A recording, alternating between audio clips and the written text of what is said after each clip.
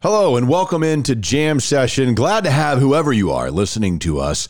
Jam Session is Matt McLaren and Jean-Jacques Taylor. We're two guys who used to do a radio show on ESPN Radio in Dallas, Texas. We now do this podcast. We talk a lot about the Dallas Cowboys, other Dallas sports teams, and just our interests in Dallas, nightlife, stories, beer, all kinds of things. Glad to have you. Thanks for listening. Let's get going. Welcome. It's nice to have you here. I hope you enjoy it. I think you will. You're listening to the Jam Session Podcast. I was told that I could listen to the radio at a reasonable volume. With Cowboys insider... What's your name? Jean-Jacques Taylor. That's my name. Radio personality and craft beer expert, Matt McLaren. He's a very strange young man. He's an idiot. Comes from upbringing. And now, the Jam Session Podcast. It is indeed Jam Session. Subscribe, rate, review, hang out with us for a while. Right here on the Jam Session Podcast. Sponsored as always by Greening Law, a personal injury law firm right there in Dallas, Texas. Greening Law fights the legal battles so you have time for healing and renewal. But right now, that moment we've all been waiting for has arrived. Ladies and gentlemen, the radio, the TV, the podcast star, the sexy Jean-Jacques Taylor. What up, dog? I would be the non-sexy one. It's Matt McLaren, and this is Jam Session, the podcast version 357, asking simply that you prepare to be dazzled. If not entertained. We will do our best to dazzle and entertain you throughout the course of this version of the podcast. A lot to discuss. The Cowboys, some of you might have heard. Some of you would have heard that. Man, I think we probably talked about that in the middle of last season. Zero surprise. If you listen to the Jam Session podcast, the news of Zeke Elliott could not possibly have surprised you. So we got to dive into that. Some other things from around the NFL and around college basketball as well, with March Madness officially underway. But if you've had some madness in your life, and it's always so unexpected. You get in that car wreck, somebody plows through a red light, smashes into you, 18-wheeler's not paying attention, runs over you. You're standing in line. I think I've talked about this a long time ago. I was at a place once in Dallas, standing in line waiting to order a beer when something fell off the ceiling and landed on the head of the person, two people in front of me. You just never know. Stuff, it's so random. That's why you need Greening Law. You need Robert Greening and his green team, because they work with situations like this, because the hoops that you jump through and the different types of things that you have to go through for rehabilitation, mentally and physically, you need somebody like Robert Greening and the green team guiding you through this, because this is what they're experts at, working with these insurance companies to help you get better and take care of the things that need taken care of in a financial sense. No, I mean, that's what it's all about, man. Whenever you're going up against those big insurance companies, it's always a matter of who's got the better who's got the better team behind them. And so why wouldn't you want to rock with the green team, their history of success and what they've done with other clients? And what you do is, if you're involved in an accident or something like that, and it doesn't matter if it's at a business, if it's at an apartment complex, wherever, if it's not your house, what you need to do as soon as it happens is pick up the phone and dial the green team over there at 972-934-8900 and let them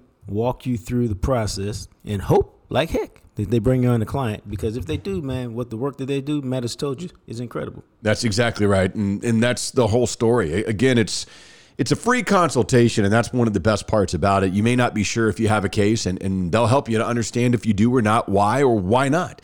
So give them a call and take advantage of that free consultation. 972-934-8900. 972-934-8900. It's Robert Greening. Call him now. Offices, Dallas, Texas. So Zeke Elliott, and again, I mean, you and I had talked about this throughout the course of the season, knowing what was happening. It was obvious that things were going to probably be a little different. And the reality of it came to fruition yesterday when the Cowboys made it known that they have released Ezekiel Elliott, 7 years as a Dallas Cowboy. He will walk away from the Cowboys as their third all-time leading rusher. He walks away behind, of course, only Emmitt Smith, and Tony Dorsett had more rushing yards as a Dallas Cowboy than Zeke Elliott did. And, you look at his career in those 7 years, 8,262 yards, 68 rushing touchdowns, and a guy that is the 43rd leading rusher of all time. which is crazy to think about because we always look at Zeke and go, he hadn't done anything the last couple of years, and he's still top 45 running back in the history of the NFL. Okay, I'm going to take it a step further. So how would you, in one word, describe Zeke's career? See, I don't know. That's a very good question. I was trying to figure that out today. That's why I asked. I don't know how you would describe it. You know what? This word just popped into my mind, and I feel like this is unfair, but underwhelming. That's not a bad word. That's a good word, I think. Because the reason I asked you is I've been trying to come up with a word, and because I said one word, because I don't want you to put any context around, just one word. Mm-hmm. Underwhelming that's a pretty good word. And I'm still searching for the word. See, I put you on the spot and you came up with a word too fast. Because, the word, man, if I had to describe it with one word, I think I'm going to go with grinder. Okay. But the problem is, and here's the problem. And see, Matt says lackluster. I say grinder. Here's the problem. I really thought, based off of his production at Ohio State, where he was drafted, his production his first couple of years with the Cowboys, that he was destined for a Hall of Fame career. Yeah, he seemed that way. And the reality is he's not going to get anywhere close to the Hall of Fame. He's going to be and see, this is to me why it's such a hard thing to define. We're talking about a dude whose career ends in Dallas, and the only two guys who had more yards than him in this storied franchise are two Hall of Famers who are synonymous with the great running backs in the National Football League. Yeah. So it's not like, but this is what happens when you're the Cowboys. And so I didn't want to say disappointment, but his reign was not as long as I thought it was going to be. And it was not as spectacular as I thought it was going to be. And that's why I said underwhelming, because I would have. Go ahead. It's everything that you were just talking about as coming into the league, the number 4 overall pick, 1631 to lead the NFL as a rookie. If he doesn't get that weird suspension in year 2, he would have left. He would have led the NFL. Led the NFL in year 3. All 3 of those years, he led the NFL in yards a game. He had 5.1 an attempt his rookie year, 4.1 year 2, 4.7 year 3. And you're sitting here going, after 3 years, you go, okay, this dude just finished his age 23 season. This guy is about to, can he navigate these next 4 years to get through 27? Because he is on the path that Hall of Famers are on a path of. Yeah, man, but he couldn't get there.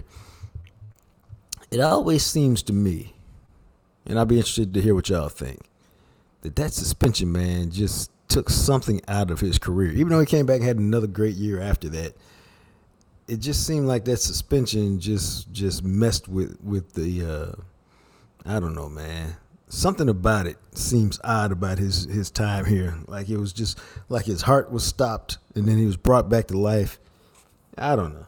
He just and I think the other thing is because of the suspension, it didn't seem like those 3 great years were 3 great years together. You know what I mean? Yeah. I don't know. Yeah.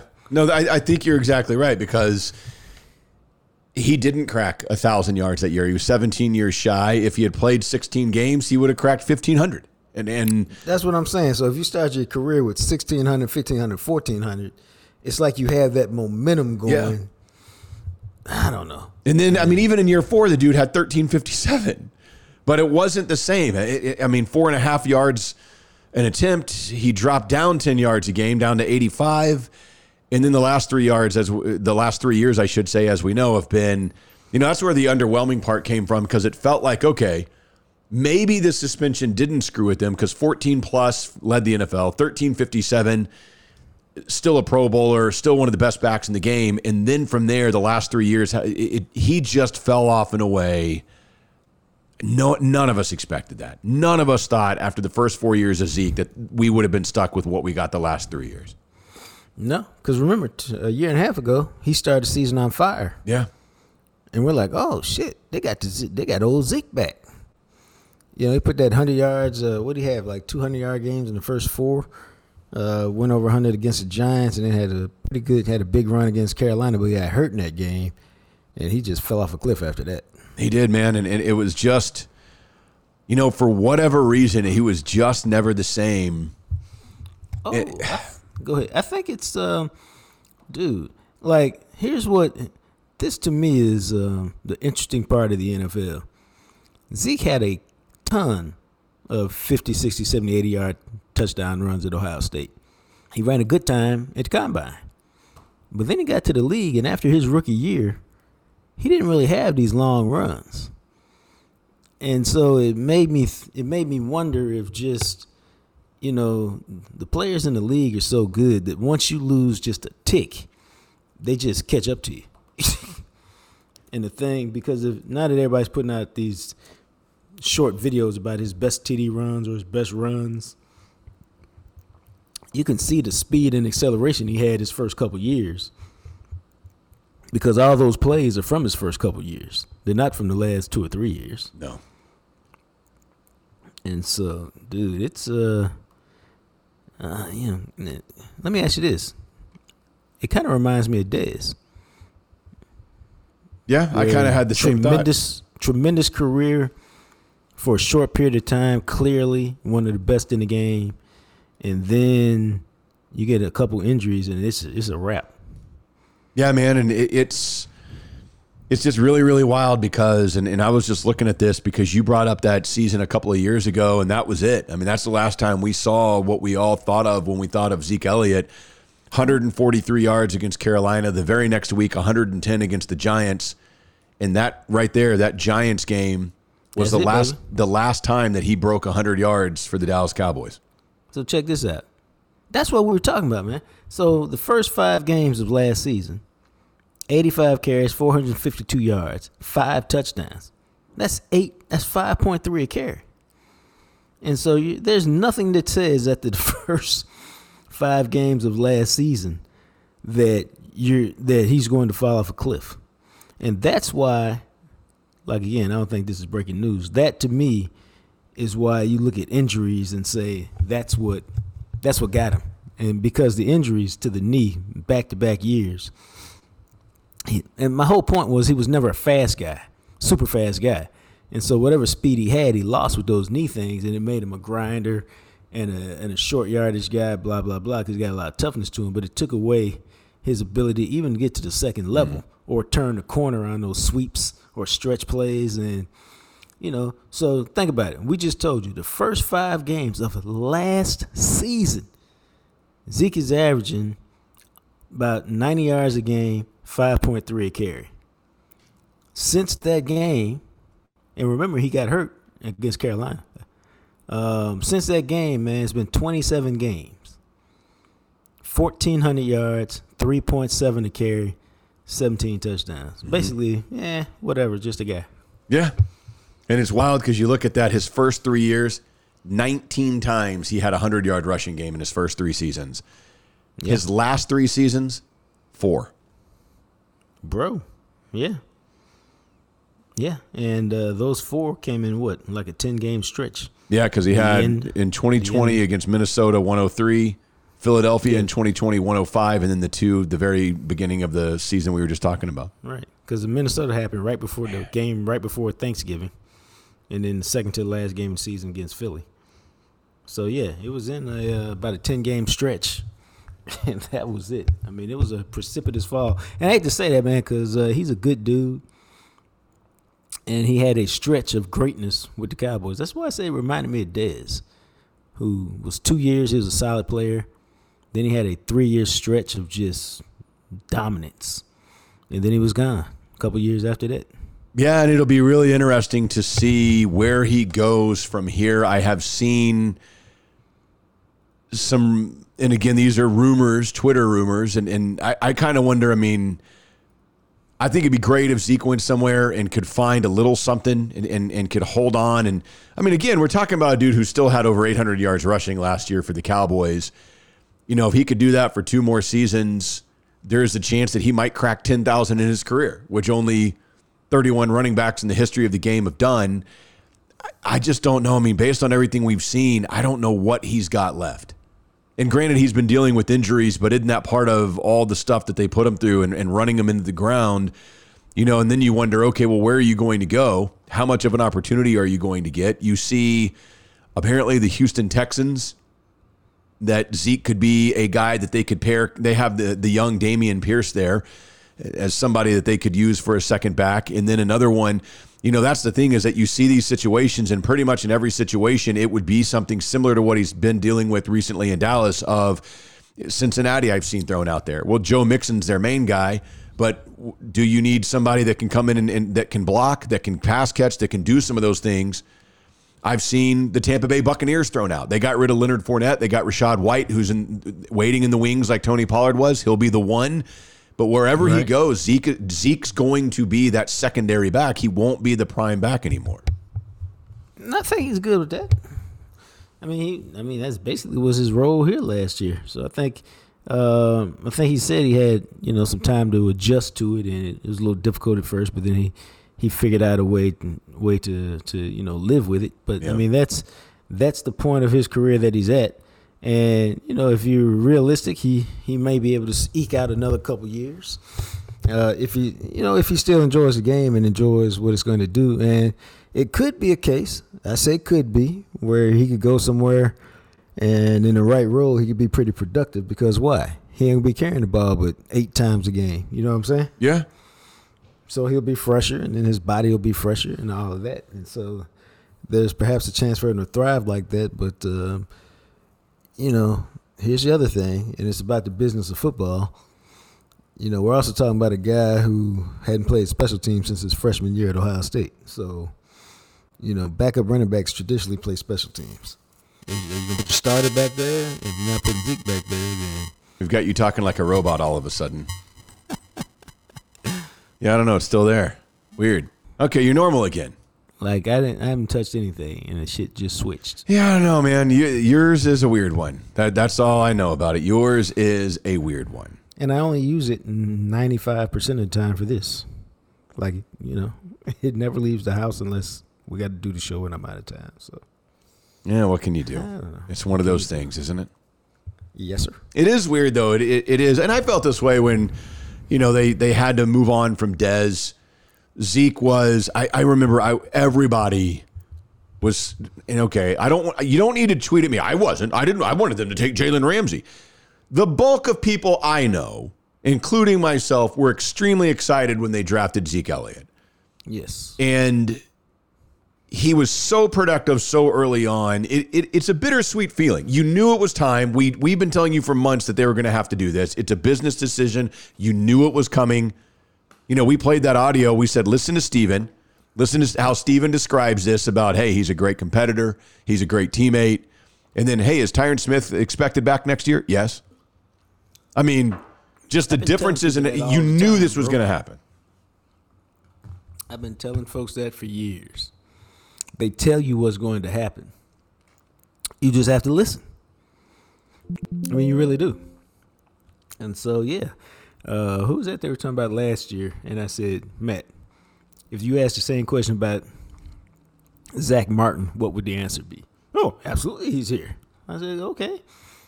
So that's how we know that dude ain't going to be here. Yeah.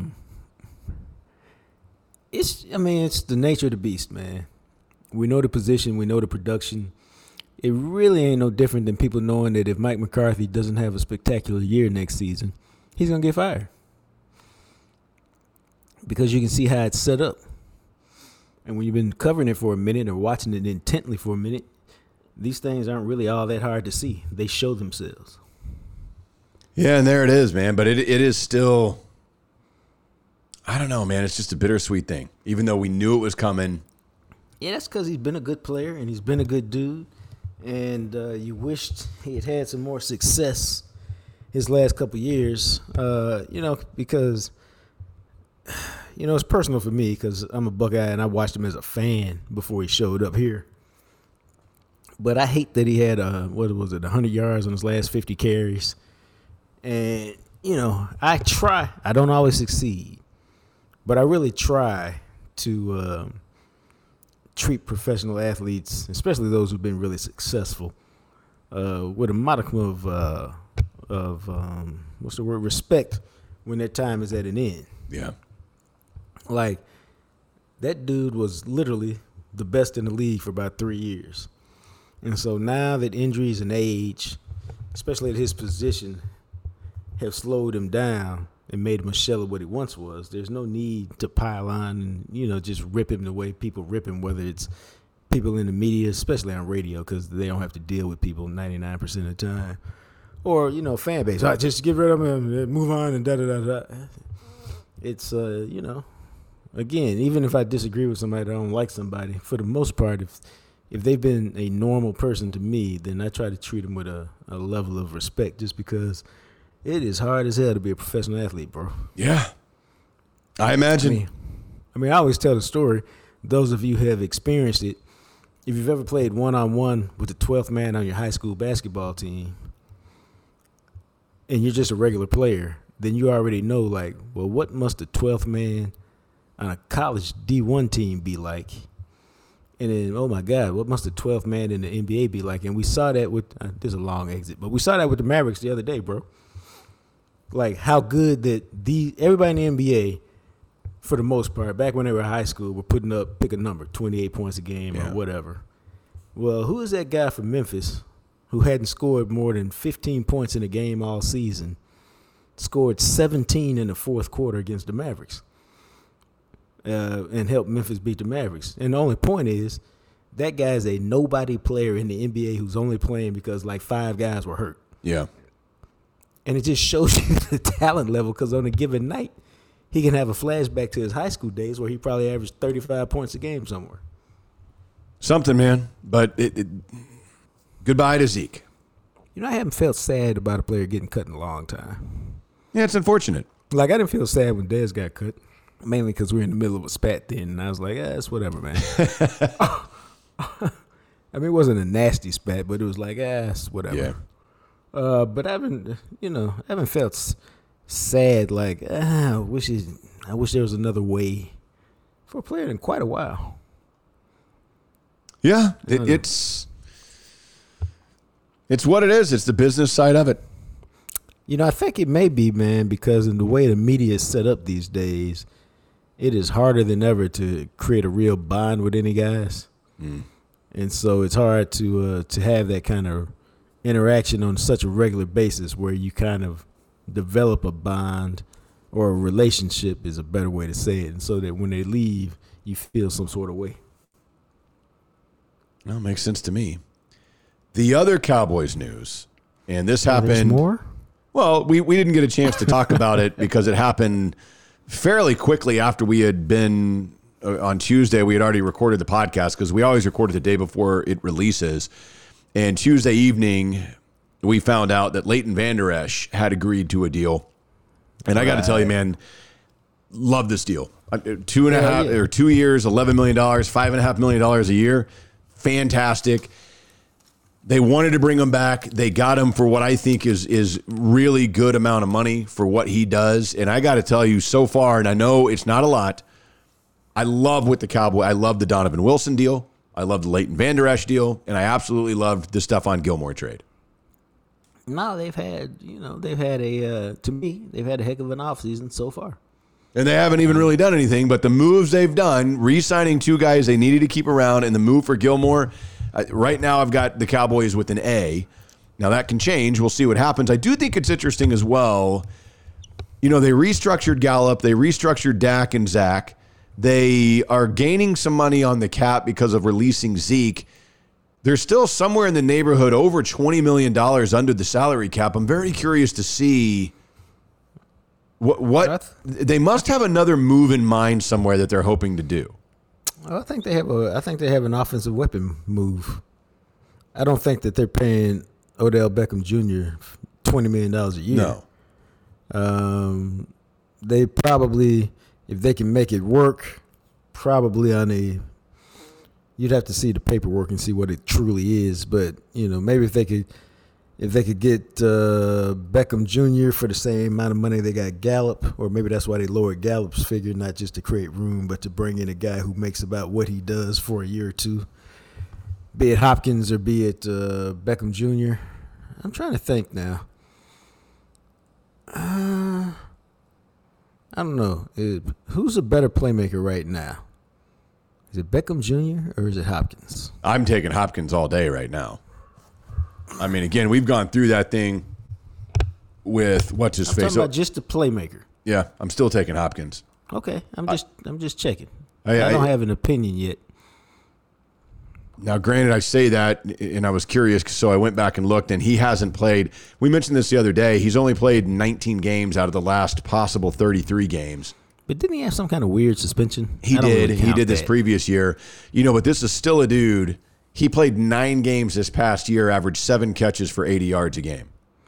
Yeah, but his quarterbacks blocked me on Twitter, so I really don't give a damn about him. I don't think Kyler had the best year he's had.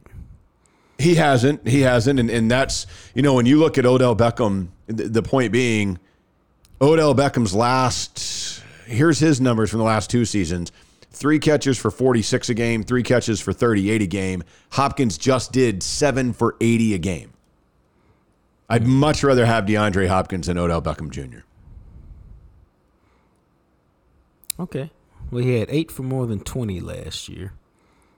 Hopkins did. 8 of his, because he didn't catch that many passes, 8 of his 64. That doesn't seem too bad. He caught 10 more. You said he had 64 receptions? Yeah. So he had 20 more catches than Odell did? Yeah. And he played in 5 less games? Let's look at 2020 when he was still a good player. I think that's when he had his injury. Oh, my God. 1, 2, 3, 4, 5, 6. In 2020, see, that's just 2 years ago. He had 1,400 yards receiving, but he had 6 catches of more than 40. And another 1, 2, 3, 4, 5. Dude, that dude had 10 of more than 30. That's a nice year right there.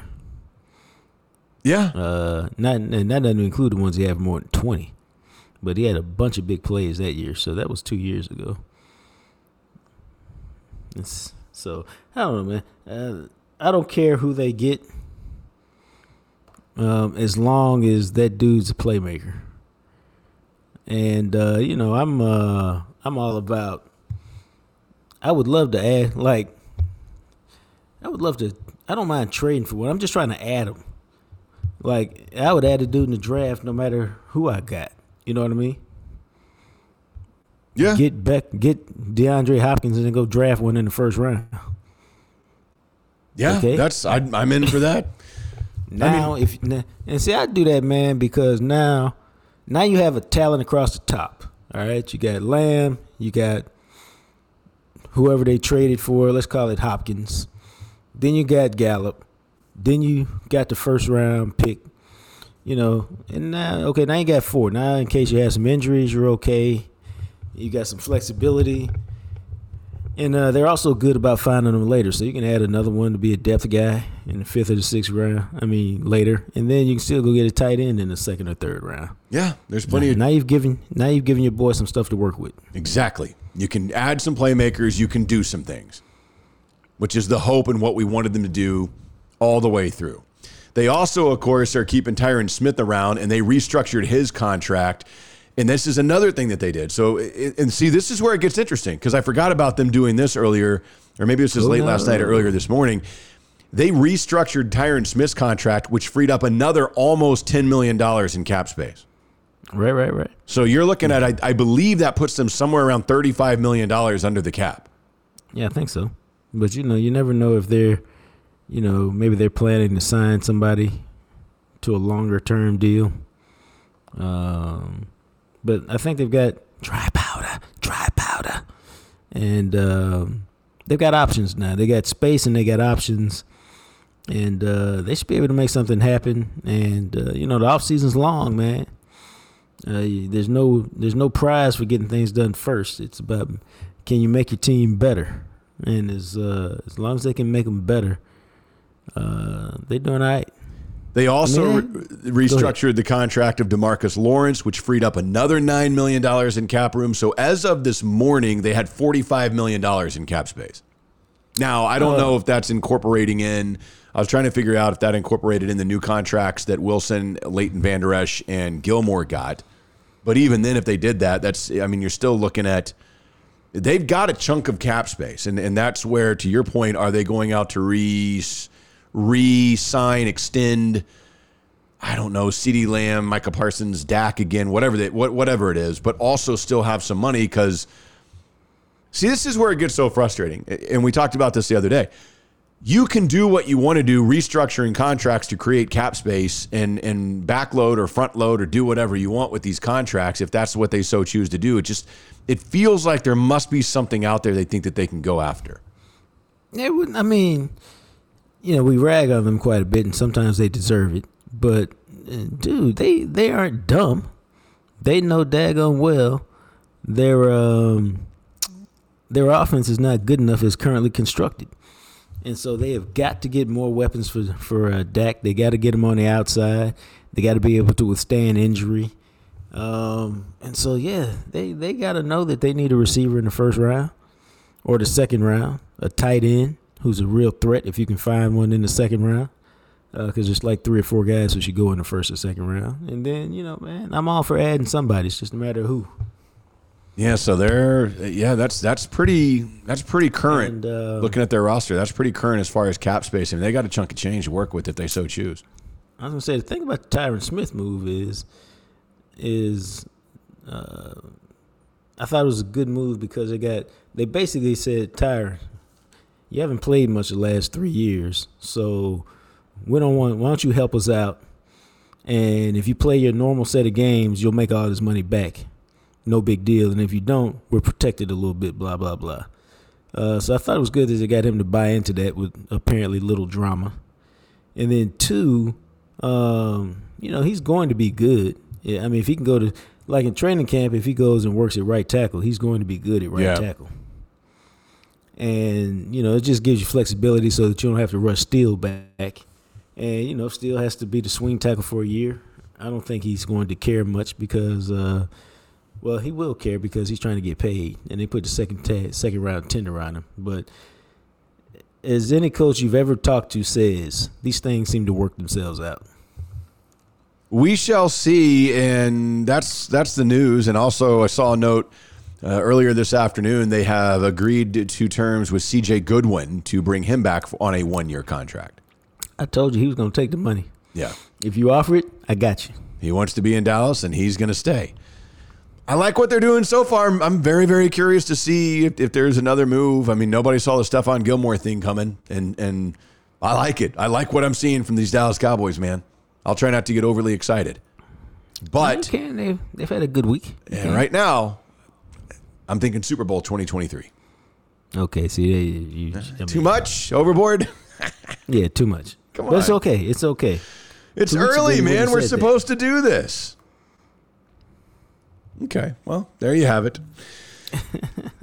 Also, of course, as we roll forth and got a couple of other things to get into here, we want to tell you, as we always do, about Freeway Tire Shop. And again, if you're in the DFW area, I don't care where you're at. I don't. You're like, I live in Allen. I don't know, Matt. I live, over closer to Fort Worth. Okay, well, when you drop your car off, do you worry that they're ripping you off? Do you worry that they're screwing with something that you didn't ask for? You're like, well, yeah, kind of. I do feel that way. Okay, well, go to Freeway Tire Shop. Go to Freeway Tire Shop, and you don't ever have to worry about leaving your vehicle again because JR and his crew, fair price, they stand behind their work. They make sure they get it right to what your expectations are, and the level of customer service will blow you away. Nah, man, JR is all about customer service, bro. Whether he's sending you a detailed invoice, how about this, or whether he's sending you a detailed thing that says, hey, here's what it costs, estimate. They take care of everything, man. But I really rock with them because you can trust them, much like you trust your doctor. I mean, that's why you go to a doctor, because you trust them. But you can trust them to diagnose what's wrong with your car.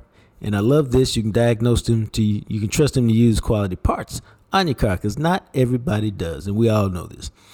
Then you can trust them to charge you a fair price. And how about this?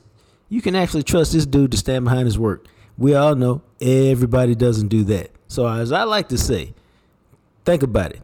No, for real, think about it. If your mechanic ain't doing these things, these 4 things, not 3 out of 4, not 2 out of 4, not 1. If your mechanic isn't doing all 4 of these things on a regular basis, take your butt right up 35 North toward Denton.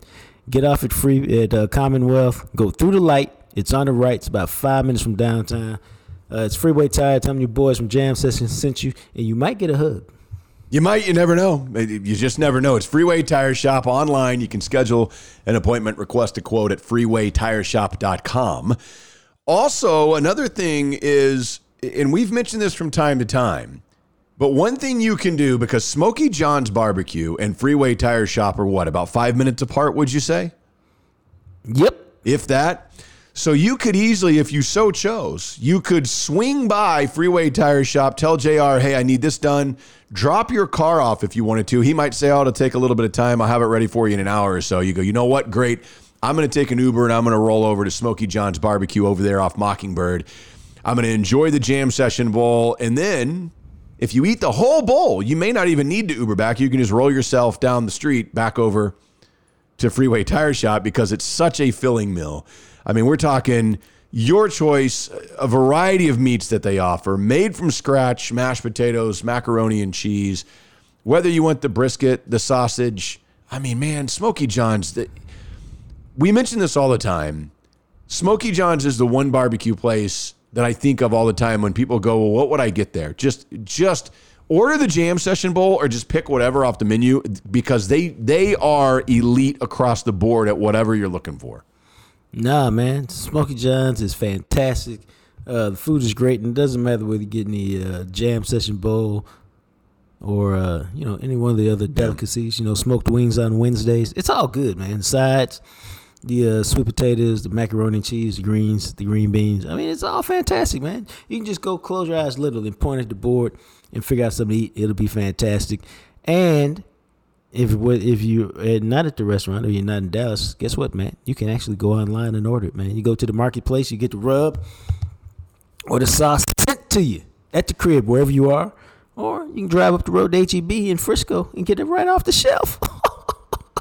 It's a good way to do it, man. It's Smokey John's Barbecue. It's one of those places where everything you try, you're going to enjoy. It's such a welcoming place. It's family owned and has been for years. It's a good experience. I think you're really going to enjoy it. So if you haven't had a chance to get the Jam Session Bowl and check out Smokey John's, make it happen at Smokey John's Barbecue. So let's take this trip around the block because you threw out something and you were saying that, was it Amazon or Kindle is no longer offering newspapers? Yeah, man. It's just one more thing where newspapers have kind of disappeared, from our consciousness. It's just weird, and it seems like they're going by the wayside. This makes sense because we are going to talk about this the other day because, like, Birmingham no longer has a daily newspaper, right? That's correct. So what do? They got a digital paper or something? Yes. Okay. Well, it goes back to the cost of newsprint and how expensive it became, and that kind of when newspaper problems started, and then the digital age came where, like, my kids. Now think about it. I've been a columnist in Dallas or covering the Cowboys in Dallas in some way, shape, or form for 20 years. Or 20 years at the Dallas Morning News, so to speak. And the point is, but my kid didn't grow up reading the newspaper. So if my kid didn't grow up reading the newspaper, what are the odds of kids who weren't even exposed to the newspaper world grew up reading newspapers, man? It's going to be like the payphone for my kids' kids. And the only thing is, content will always exist. It's just a matter of where you put it at. But I'm kind of rambling here. But the other thing about newspapers is they're going to go away, bro, if they can't figure out how to sell advertising on their digital pages. And that's what digital advertisers are all trying to figure out how to make it all work. Yeah, at the end of the day, that's what it is. The Birmingham News had existed for almost 135 years, and they printed their last edition in print back the final week of February. So it's been about 3 weeks ago. And I got to be honest with you, if you had told me that it had died 30 years ago, I would have believed you. I don't know that I've personally seen a Birmingham newspaper because I use their digital operation. It's known as AL.com. I look at that every day. And right. I read Dallas News all the time. And I grew up in the newspaper world. My family, I used to read the paper every morning when I was in high school. You know, my dad, I'd read the sports or something else. And even to this day, my parents, I don't think they get it every day. They get it on the weekends, I think. And when I'm at their house, I'll read it. And I love to read. But to me, I mean, I don't buy books anymore. I order everything digitally. And for me personally, reading digitally like we do reading articles on the internet or whatever, it's no different than the newspaper. It's just what I prefer. It's quicker. It's easier. I don't know how any physical handheld newspaper will be of existence. Even like the New York Times, at some point, the generation coming along, that is going to go away. Well, they're all going to go away, bro, just because, we're just so used to reading it on our various devices. And, now you don't even have to wait for 7 o'clock or 6:30 to roll around and pick it up off your front porch. You roll over at 3 a.m, and if that's when you wake up, you click on it, and off you go, reading the day's events. So, I remember, bro, really, I remember the conversation. It was with Bob Yates, who used to be the sports editor of the Dallas Morning News. And because it didn't quite end up this way, but he was close. He said, and so this had to be this was probably early 2000s. And he's like, we're trying to get ahead of the technology, man, because someday, and he pulled out his phone. He said, I don't know if it'll all be on a phone, but it'll be some little device that's not bigger than this that you can fold in half or something, and that's where it'll all be. But people aren't going to be reading the newspaper because the numbers have been dropping so steadily that it became clear that you weren't going to get them back.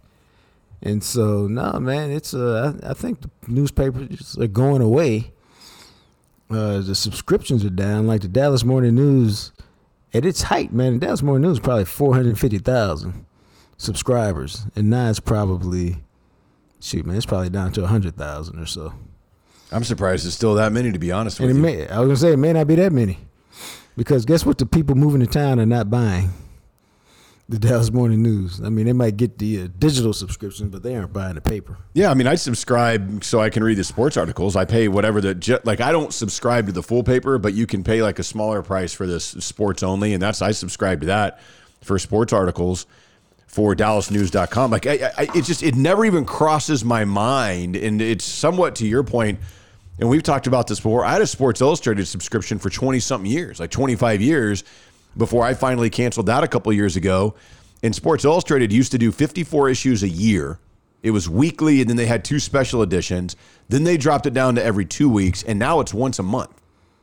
Yeah, and it's not all that great. No, and I think what they tried to focus on was, more in-depth stories and whatnot, but the problem is that the generation now wants really quick, easy stuff. And man, it's to your point about why would I read something that I have to wait for tomorrow to read when I can go to whatever website right now and read it immediately? Exactly. Which is why I love Twitter, because it's immediate reaction. I see what's happening right now and what's happening. And the thing of it is, because I thought this is what's intrigued me about podcasting. Live radio will never go away to some degree, because when things happen, people still want that live opportunity. Well, as the media expands, and now it's not just podcasting, but if you're really into it and you have the money and the investors for it, you can do live podcasts where you can jump on a multitude of social media platforms and basically broadcast live immediately. Right. And as that becomes more of the realm, I'll be curious to see where that goes, but that was one of those things. I mean, a lot of you that listen to the podcast, and this is something that I've always found very interesting. You and I record right now 3 times a week, and there are times where I've heard from several of you that, you don't get to listen to every single episode as we release them. There are times where you go back and you listen to something that we recorded 3 weeks ago, but you still enjoy it, despite the fact that information may already be well known of. And that, to me, is where the entertainment and the personality aspect comes down to, where you have to offer something more than just what you're talking about. Yeah, I do that with some podcasts, bro. Yeah. Sometimes I just want to hear how they discussed a subject. And so, like, if, I might go back and listen to some people next week who talked about Zeke this week, just to see how they discussed the topic. or if there's baseball rules, or if there's something hot going on. I just want to hear how other people talked about it. So once I have some free time, I might go back and listen to it, or if I've kind of caught up on everything, I may go back and listen to some old podcasts, even if I kind of already know what's happened. Yeah, and I think that that's a lot more frequent than everybody realizes, but it comes down to full circle back to the stuff that we read. If you're going to give me something and it's not like a quick little, here's the information on Twitter, if you want me to subscribe to something and you want me to be okay with getting information that I've already seen somewhere else, then I need something more from you. That's one of the things I like about The Athletic, because they go a lot more in depth on certain things. And I like a lot of the people, especially the Dallas writers for the most part, where I enjoy that. I enjoy some of the stories they post that is more than, okay, well, I can find this information. I don't need that. I need you to take me somewhere where nobody else has taken me. Yeah. I mean, it's like everybody's got to find their niche in the world, in the sports world. And what do you give people that they can't get everywhere? Why do, when I get people who come up to me all the time, relatively speaking, hey, I'm going to start a podcast. I say, okay, what kind of podcast you want to do? Just for fun? You want to make some money? No, I'd like to make some money on it. I'm going to do a sports podcast. Okay, first question is, why is somebody going to listen to you other than your friends? Why are they going to listen to you? What are you going to give them? Yeah. That's not to say that you can be someone who's not a, quote, professional journalist. You can give them something. You could give them stats. Or you can be one of those film junkies who actually knows what they're talking about because you played high school and college football or something. So there are things you can bring and give them, but you have to give them something. If you think you're just going to be, here's my opinion based off of nothing, your friends and family will listen, but I don't know that anybody else will. Yeah, and that's where down the rabbit hole you go, which is why you see a lot of the podcasts that are extraordinarily popular that everybody knows. A lot of the times those people had something else built in that they brought that audience along with them. Yeah. Joe Rogan's a great example of that. It's not like Joe Rogan was some dude doing a podcast in his dorm room and exploded. I mean, that dude has been all over the place. He's very well known in the mixed martial arts world with the UFC tie-in and doing play-by-play for them. He was a game show host for Fear Factor or whatever that was called. He's been a stand-up comedian, has toured the country. Things like that where you look at these big-time podcasts. Even Pat McAfee, which I always think is interesting because people are like, man, Pat McAfee really worked his ass off. I was like, I'm sure he does. I believe he does. He also played in the NFL.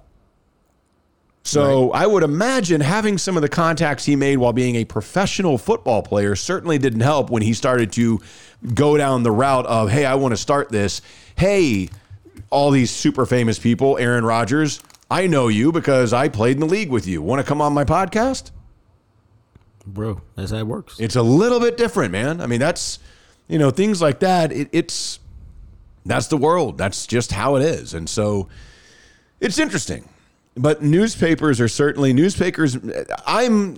feel this way about FM music radio, and I feel this way about newspapers and magazines. I'm stunned that they still exist and they're not as prominent as they once were, but they still have some level of prominence where you still see them places you go, and it blows my mind. Right.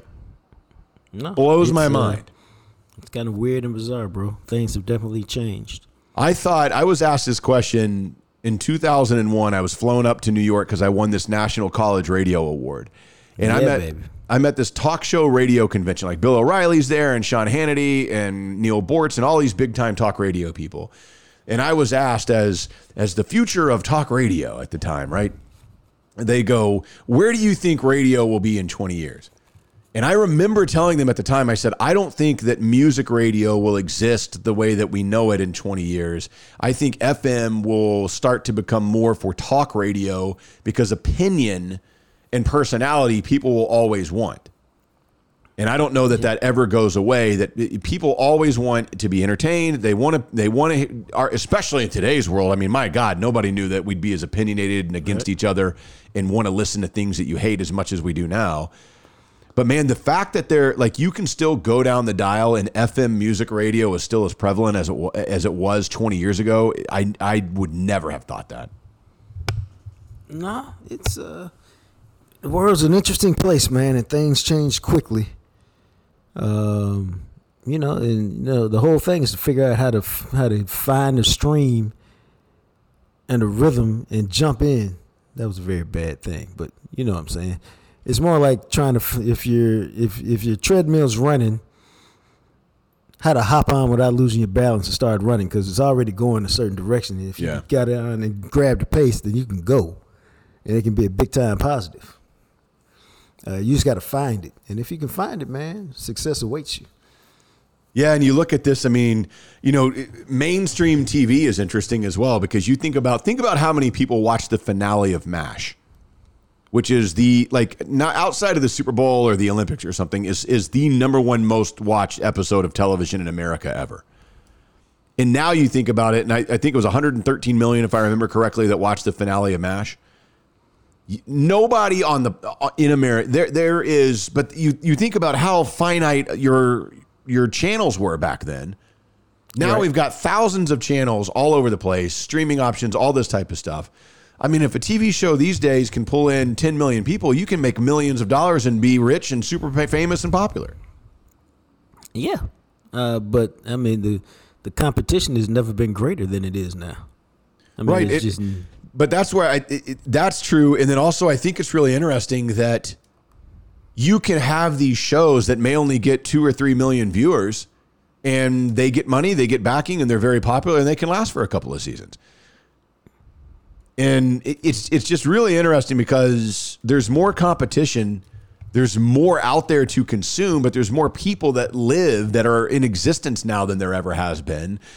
Right. And it's just really interesting. And that's the thing about, people say, oh, well, radio is dying. And then we get all these reports. I mean, shit, I do a radio show. That's my career. I see stuff behind the scenes that the public never sees. We get all these numbers and whatnot of all these studies that companies pay to have done. And radio it dominates anything else it's not even close. When they do all these surveys and this market research and stuff, right. Podcasting, and maybe it's the tip of the iceberg that's coming, fair. But all streaming music and all these other things, it's not even we are talking about the difference between Highland Park and some shack out in Puerto Rico or something. That's how far apart the world of radio is with these other options that are out there right now. They exist. Right. You see them. You notice that they're out there. But as far as the effect with advertising dollars and revenue generation, it's not even. It's the difference between AT&T Stadium and some rinky-dink high school football stadium for 6-man football. You're like, yeah, you're both playing football. You're both in the game. I'm serious. Right. We got a report earlier this year, and every time I see one of these, it blows my mind because the way people talk, you wouldn't think it was still like that. But it is. It is, and that's because, and to go really down the rabbit hole here, especially like with the variety of streaming and podcasting that is out there, you talk about how many options there are.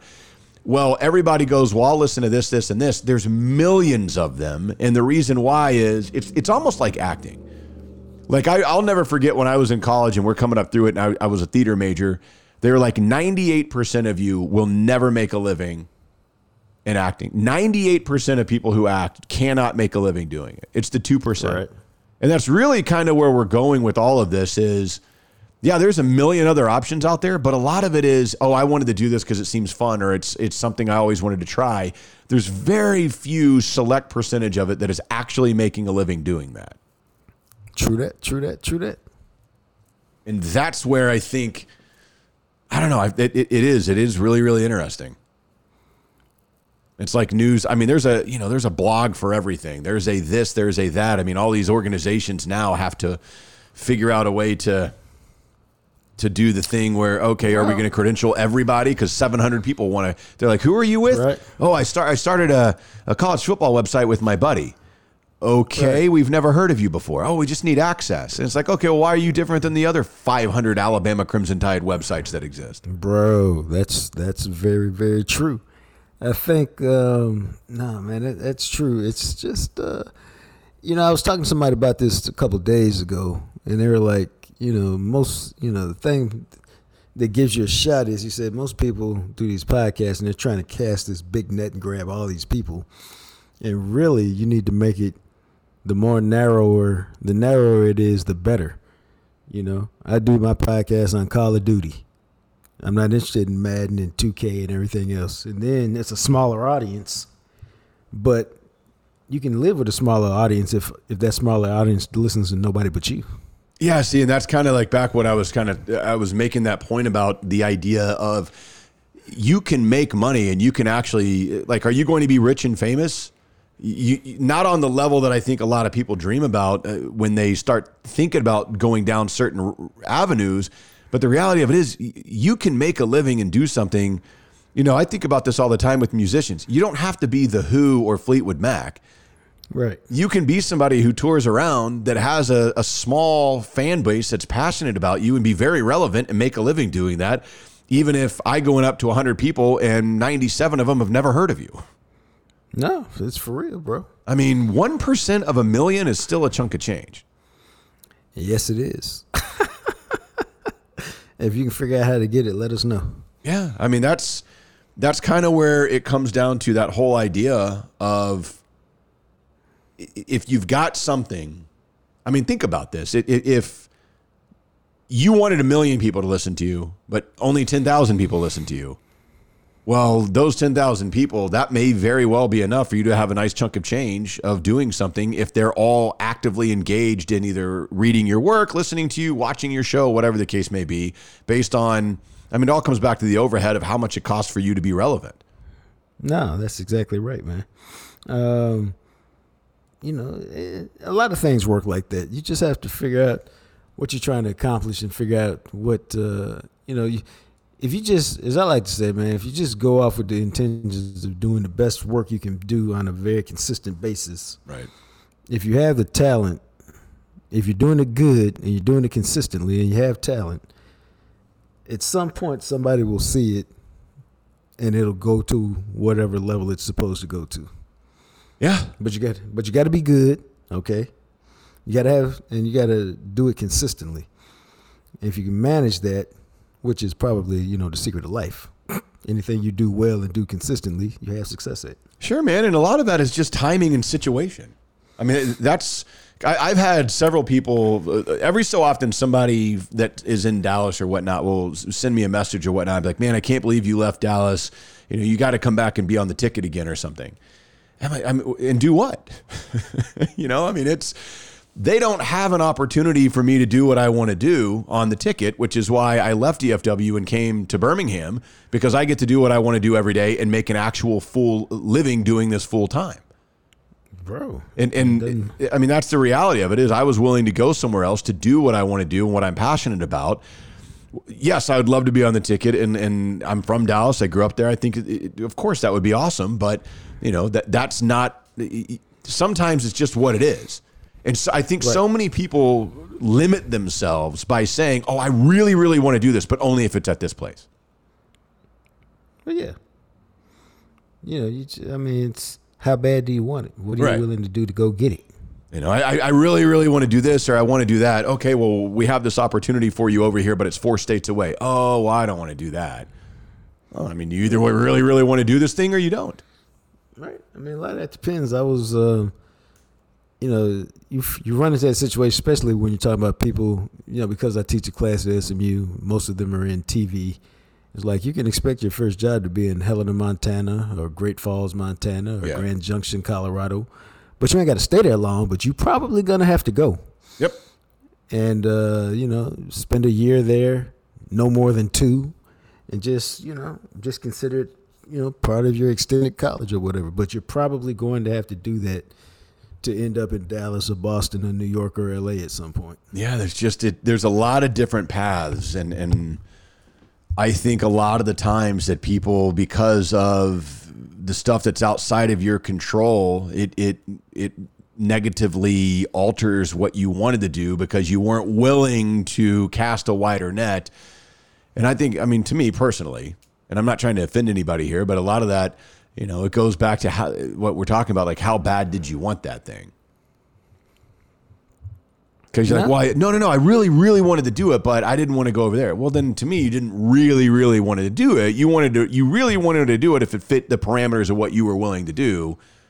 When this other thing over here is telling you, hey man, you can do this, but I don't give a shit what your parameters are. Yeah. Those are hard choices that folks got to make at various times. The compromises on what you're good with living with. Yeah, but man, I asked the people in my class this, or I told them to it, and I've told it to a couple groups I've spoken to over the last couple of months, is that, you have to, you got to look at yourself, have a private conversation with yourself and decide where you want to be average, you want to be good, you want to be great. Because the price is different for all of those. And I don't think there's anything wrong with being average if that's what you choose to be and you're comfortable with the lifestyle that produces for you. Yeah, there's nothing wrong with any of it. Like no, it's just all about what you choose. And so, but you got to make a choice, because if not, you end up, to me, in a lot of cases, jealous, envious, hating on other people, not fully understanding that they were committed to being, great. And maybe they didn't end up great, but maybe they ended up at, rung 8 instead of rung 10. But that's still a lot better than the other rungs. Man, what an interesting conversation that turned into. Yeah, who knew? All because of newspapers. Well, good for us, man. Good for us. So I wanted to wrap this up. The NCAA tournament underway, which is always just so much fun. These 2 days, I'm a huge fan of the first 2 days where there's 16 games on each day. You never know what you're going to see. And man, again, we're about halfway through day one as we record this. And so we don't really know a lot of the results, as only 4 games have finished so far. But one of those was the 13 seed Furman with the upset over number 4 Virginia. I had picked that upset, and the way it went down, I mean, only in the NCAA tournament does a game wrap up the way that game wrapped up. I mean, Virginia has the lead. They're up by 2. There's just a few seconds left in the game. Furman double teams the inbounds pass, and the dude trying to get the ball inbound for Virginia freaks out and just throws the ball across half court, where the Furman dude just catches it, immediately passes to his teammate who's wide open for a 3 that he drains with 2 seconds left. Dude, I laughed at so many different levels because, I mean, I'm just speaking for me, but, I ain't got no use for Virginia and that old school 1930 basketball that they play. So anytime they can get eliminated, I think it's been a good day. Yeah. And then, you also like to see the upsets and, see who has wrecked the tournament for somebody. But, first off, I was shocked the score was that close anyway when I peeked at it. And then to see how it went down, just like you said, like we're talking about, this team that's supposed to be fundamentally sound, is known for being fundamentally sound. And then they come up and they can't even beat the press at the end of a game, something that they've probably worked on, 10,000 hours every 4 years. So it was odd that a team like Virginia would lose on a play like that. But that's what happens with pressure, bro. Yeah, that is exactly what happens. And I remember thinking when he made that play, I was like, man, this dude's been playing basketball his entire life. And he knows not to make that type of a decision and all that type of thing. And at the end of it, he just he freaked out. And when he freaked out, it cost his team a game. And now Virginia's season is over. But, again, I had picked Furman because there are 3 things that you look for. The anatomy of an upset type of thing. You need a team that's high risk, high reward like Furman, that plays a little bit of a faster pace, that shoots a lot of threes and is good rebounding team. And Furman is all of those things. They're very good on the offensive glass. Virginia was you want those in the team the lower seeded team, and you want the higher seeded team to be a slow tempo team, because teams like in Alabama, who's showing this, teams that play faster tempo create more possessions for themselves, and over more possessions, the more talented team is going to separate. Right. So if you don't have a lot of possessions, even if you're the better team, you don't have as much of an opportunity to separate, which is why Virginia was the 1 seed that lost to the 16 seed a few years ago, because there's 363 teams in Division I basketball. Virginia played at the 360th pace. Wow. Very slow team, which gave Furman the opportunity to hang around. You know, it's really like saying it's like one of those football teams that runs the ball all the time, and if they scoring touchdowns, it's fine. But if they don't, and they're kicking field goals or they're having turnovers, they've kept you in the game because they've shortened the game and they've given you a chance to win it at the end. Yeah, and so when Furman goes out and hits 35% of their threes, which they did in this game, it becomes the great equalizer. And that's why a lot of people picked the College of Charleston to upset San Diego State. We'll see if that happens. You know, there's some other upsets that are out there where you look at it and go, okay, well, the low-seeded team shoots a ton of threes. If they hit 35% of those, this other team plays so damn slow that it's going to equalize the possessions a little bit, and you're going to have these games that go right down to the end. Yeah, but that's part of the tournament, man. You know, styles make fights. They make football games. They make basketball games. They make everything. And Virginia style, if you don't get bored and go to sleep while playing against them, you'll be in the game. Yeah. But the tournament, I'm a fan. I think it'd be cool. I'm really hoping that Texas and Texas A&M win, because if they do, they'll play each other in the second round, which would be really neat. We'll see. The games, there's first-round action this weekend here in Birmingham. There's a lot of people here because Alabama and Auburn were slotted to play in Birmingham. The Houston contingent is here. There's a lot of people here I've seen rolling around in that ugly Houston red, and Iowa had a good turnout. So, I don't know. We'll see. I enjoy the first weekend very much. I'm hoping on Saturday that Texas, like I said, Texas and A&M, if they play on Saturday against each other, I'm definitely going somewhere to watch that game. I think it'd be a lot of fun. And I don't know. I've only done it one time in my life, and this is a few years back, where I took a day off and I went with a friend, and we basically hung out at a bar and drank beer and watched these games pretty much for 10 hours. Yeah, I'm not sure that that's a bad thing to do. You should probably do that once in your life. Yeah, and I enjoyed it. I couldn't do it anymore just because I just don't, I talk about beer so much and I love beer so much. People think I drink all the time. I really don't drink much anymore at all. Maybe on Saturday I do. I'll have a few. But outside of that, I rarely drink during the week anymore. And I just, as you get older, the way you live your life and the things you can handle and do obviously change. Oh, hell. We all know that. I mean. Uh-oh. Robot Jacques is back. You know what, man? What has Jacques done to turn himself into a robot? He hasn't done anything. And now he's back. He sounds normal. He hasn't done anything to turn himself into a robot yet. Isn't that weird? Bro. I have no words, no answers, no nothing. You going to watch any of this? Do you get into the tournament at all since Ohio State's not in it? The tournament's probably gone the way of baseball for me. Yeah. I used to follow it when we had the daily radio show. You have to follow it just because you're talking about it. And so it makes more sense. But I don't like college basketball. Like, I don't even follow my boys that much. I can't, put it like this.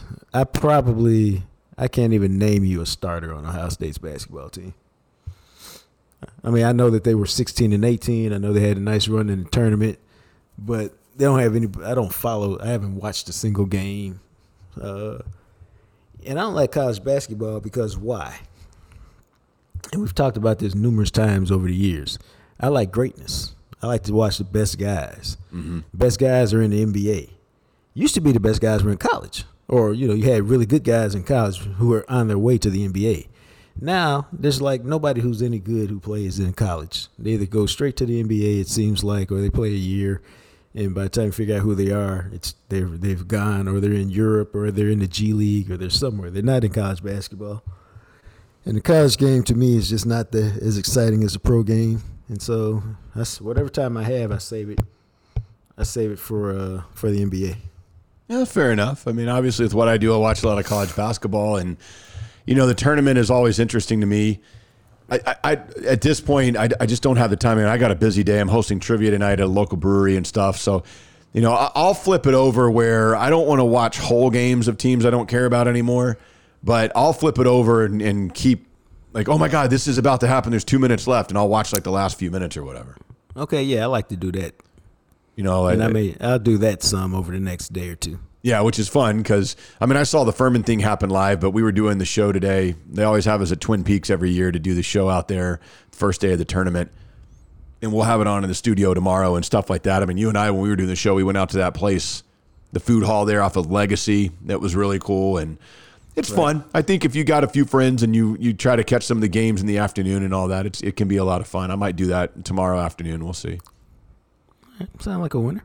And people are always amazed, though, because I've gotten to a point where I just, like, I went at Twin Peaks today. I was like, man, I don't think they're going to have anything that I really feel like eating. And so I brought my turkey and cheese. And at 1 o'clock, I pull it out, and a couple of the guys from the station were there, and they just look at me. They go, you seriously? And I was like, what? This is what I eat for lunch. They're like, okay. And then... Wow. I've done that because we'll do remotes out for my show's noon to 2, so they'll have us at different places. It's lunchtime. And a lot of the times on Fridays when we're out, the people at the establishment be like, hey, what can we get you? Anything you want? We got this and this. And I'm always trying to be like, oh, man. I'm like, I'm not really that hungry because I don't want to eat a lot of the times the food that some of these places offer. Right. But also, I always have like a really intense workout on Friday afternoon to start my weekend off right. And I don't want to eat and then go work out. So I try to explain that to people, and they're like, what? I'm like, look, it's just how I am. I don't know what to tell you. No, hey, man, you're very consistent. So I was like, if it was Saturday, sure, I would have your chicken finger thing or whatever. But I don't want to eat that heavy right now. I'm just not a big eater during the day. I thanks for your offer. And then they think they look at you and I'm like, oh, I don't know what to tell you. Nah, man, it just is what it is. Sometimes you just got to keep it like that because your goals and what you like to do doesn't match up with somebody else. You just got to be who you are. Hell yeah. And if you're who you are, then I like you. And that, my friends, is a Jam Session podcast.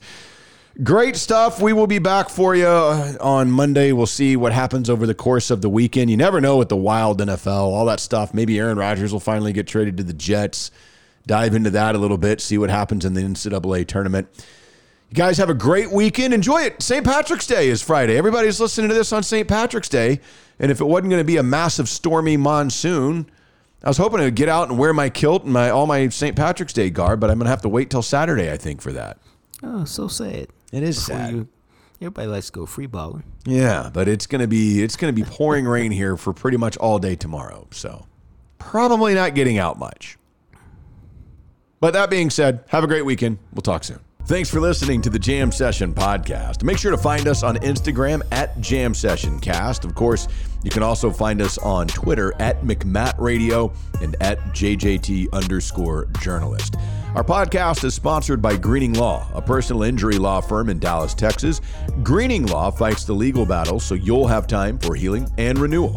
Give them a call at 972-934-8900. Greening Law Office, Dallas, Texas. As always, thanks to Purple Elephant Music for the music you hear at the end and the beginning of each episode. He, of course, is the radio, TV, and now podcast star, the sexy Jean-Jacques Taylor. And me, well, I'm just a guy, Matt McLaren. We'll catch you next time right here on the Jam Session podcast, available everywhere you listen to podcasts.